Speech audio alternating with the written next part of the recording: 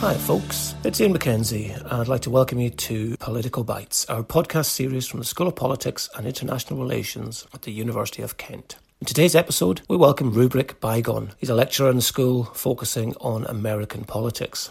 Today, he's going to talk about populism and the US presidential election. Over to you, Rubric. Thanks, Ian. I'm Rubric Bygone. I'm a lecturer in international relations in the School of Politics and IR at the University of Kent, where I teach modules on international security, foreign policy analysis, and American foreign policy. And most of my research is in that area. So I study American foreign policy, and I tend to follow American domestic politics and American elections, mostly in relation to their foreign policy implications. So we're discussing U.S. presidential politics about 2 months before the 2020 election.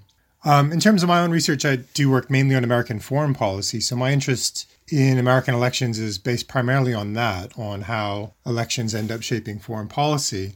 At the moment, I think the most likely outcome for 2020 is that Trump will lose to Biden. I think at the moment, Biden has a fairly comfortable lead in the national polls, and he seems to be ahead in the swing states as well. But nothing is certain, of course, and Trump wasn't expected to win in 2016. So it's certainly possible, if not probable, that Trump wins the second term in November. There's a lot that can happen between now and then. There's a lot of uncertainty in terms of the pandemic, the U.S. economy, potential malfeasance on the part of the Trump administration, voter turnout, all sorts of things. Either way, I think the result of the election will be interpreted in relation to populism. Trump is often seen as this quintessential populist figure, and his rise to power in 2016 was meant to be indicative of this kind of populist wave or this populist turn in global politics. It was also expressed in things like the Brexit vote and the election of Modi in India, Le Pen in France, and the list goes on, really. So populism has become, the big political buzzword of our time. There's been a lot of interesting work on this recently in political theory and political science. So Professor Matt Goodwin here in the school has written quite a bit on this, and he also teaches a module on populism in the school. But even in international relations, which is my field, there's been an increased focus on populism in recent years. And this is something that was really kind of previously left to the comparativists. So I think that the concept of populism can be fairly useful in understanding Trump, and even certain aspects of his foreign policy, but it does have limits, and it's often used in a kind of sloppy and imprecise way. I first started researching populism in the early part of the 2010s, so this was well before Trump and Brexit. I was interested in exploring how the term populism functioned as a kind of insult in U.S. diplomacy with respect to various Latin American countries. So, for instance, when the Bush and Obama administrations wanted to criticize the governments of Venezuela or Bolivia, they would often use the term populism in their foreign policy rhetoric. So to an extent, then, the populism of figures like Chavez in Venezuela or Evo Morales in Bolivia, these individuals were securitized. They were turned into security threats or threats to U.S. interests. One of the first things you appreciate about populism is that it's understood and presented in all sorts of different ways, as is often the case with these concepts. It doesn't have one settled definition. It's interesting because the term populism actually does come out of the American political experience. So in the 1890s, there was a reformist party of workers and farmers in the U.S. known as the People's Party, which was also known as the Populist Party, and which advocated a variety of different progressive reforms on labor, the calling for collective bargaining, a shorter work week, progressive taxation, that kind of thing. So that the term was once associated with the left in the political spectrum in the U.S. and is now more often associated with the right, I think that does show that populism is a fairly complex phenomenon. I tend to think about populism as a rhetorical style, as a way of framing certain issues. So the populist actor deploys a certain kind of language to convey a direct link to the people as a coherent category.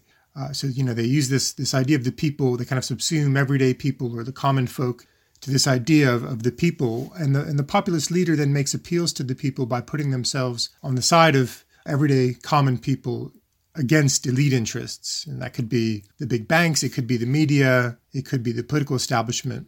And I think this is where foreign policy comes in. So in Trump's case, he's tied the political establishment to what he refers to as globalism, which is a rather vague term that he uses to capture everything from U.S. foreign economic policy in support of globalization to U.S. interventionism and U.S. internationalism more broadly. And so I've written a bit about this in relation to U.S. grand strategy and trade policy. But for Trump, this has been almost entirely rhetorical. There hasn't really been much populism at the level of policy itself. There hasn't been much legislation, for example, to suggest a clear populist break with recent Republican administrations, except maybe on the issue of trade. Another of our scholars here at Kent, Andy Rowe, has written about this, that in some ways Trump has been a rather ordinary president in terms of actual policy outcomes. And this is why some would reject the argument that Trump is a populist, and they would rightfully, I think, point out that there are other concepts that might provide more insight into Trumpism, nativism, nationalism, mercantilism, authoritarianism.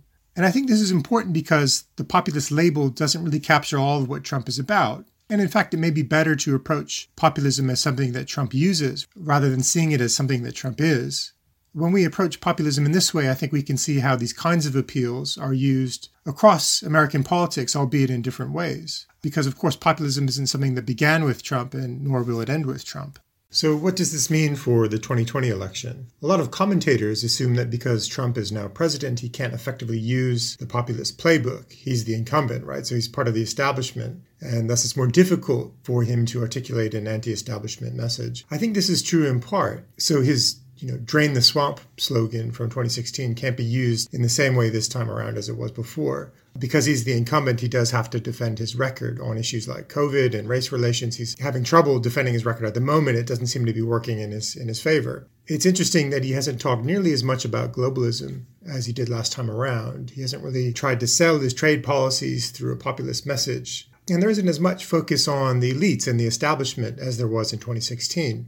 I think to an extent, the notion of the deep state has filled this void. And here populism kind of bleeds over into a more explicit conspiratorial view, which I think in some ways is distinct. So the nature of Trump's populist strategy has shifted. His campaign this time around is more Nixonian. There's a stronger focus on law and order. I mean, this was there last time as well, but it's really come to the fore in this election.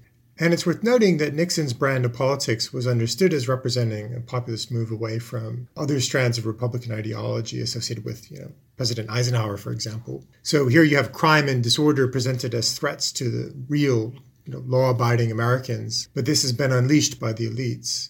So the populism is still there for Trump. It's been modified in some ways. And overall, I think the rhetoric has been more partisan. So he's been looking to attack the Democratic Party more than the wider political establishment. But this could change down the home stretch of the campaign. The whole drain the swamp mantra from 2016 actually showed up quite late in that campaign. If Biden wins and Trump loses, you can expect that commentators will argue that the populist wave has crested and that politics are returning to some sort of pre-populist normal. I think this would be a mistake to read it in this way. And if Trump wins and Biden loses, it may be in part because of a lack of an effective populist appeal on the part of the Biden campaign. So Biden, up to this point, has made pretty good use of his blue-collar image, but the kind of rhetoric and the framing of his campaign has tended to appeal to traditions and values, to decency, national goodness. The antagonism is between Trump and decency, or maybe between Trump and competence. It's not between Trump and the people. So although in some ways the policy proposals of the Democratic Party on things like healthcare or spending or COVID may lend themselves more to a populist framing, but this really hasn't been at the center of the Biden campaign. This may make it more difficult to try and sell these policies, assuming the Democrats do win the White House. So in some ways, I think the 2020 election will be an interesting test case for the status or the direction of populism. Ultimately, there's a danger, I think, in overemphasizing populism. I mean, politics is always about division. It's always about hierarchies, competition between elites and non-elites. And so you have to be careful not to kind of blur populism with politics more generally. But it's equally problematic to think that populism is ephemeral, that it only operates in concert with one particular ideology, or to assume that it will simply disappear when a certain political figure leaves the scene. That's really fascinating. Thanks, Rubric. Well, that's it for episode 7. We'll be back soon with more. If you have a topic you would like to see us discuss, then please contact us via email. paulirnews@kent.ac.uk, or connect with us on Twitter or Instagram, the details of which you can find in the show notes. Thanks for listening. Until next time.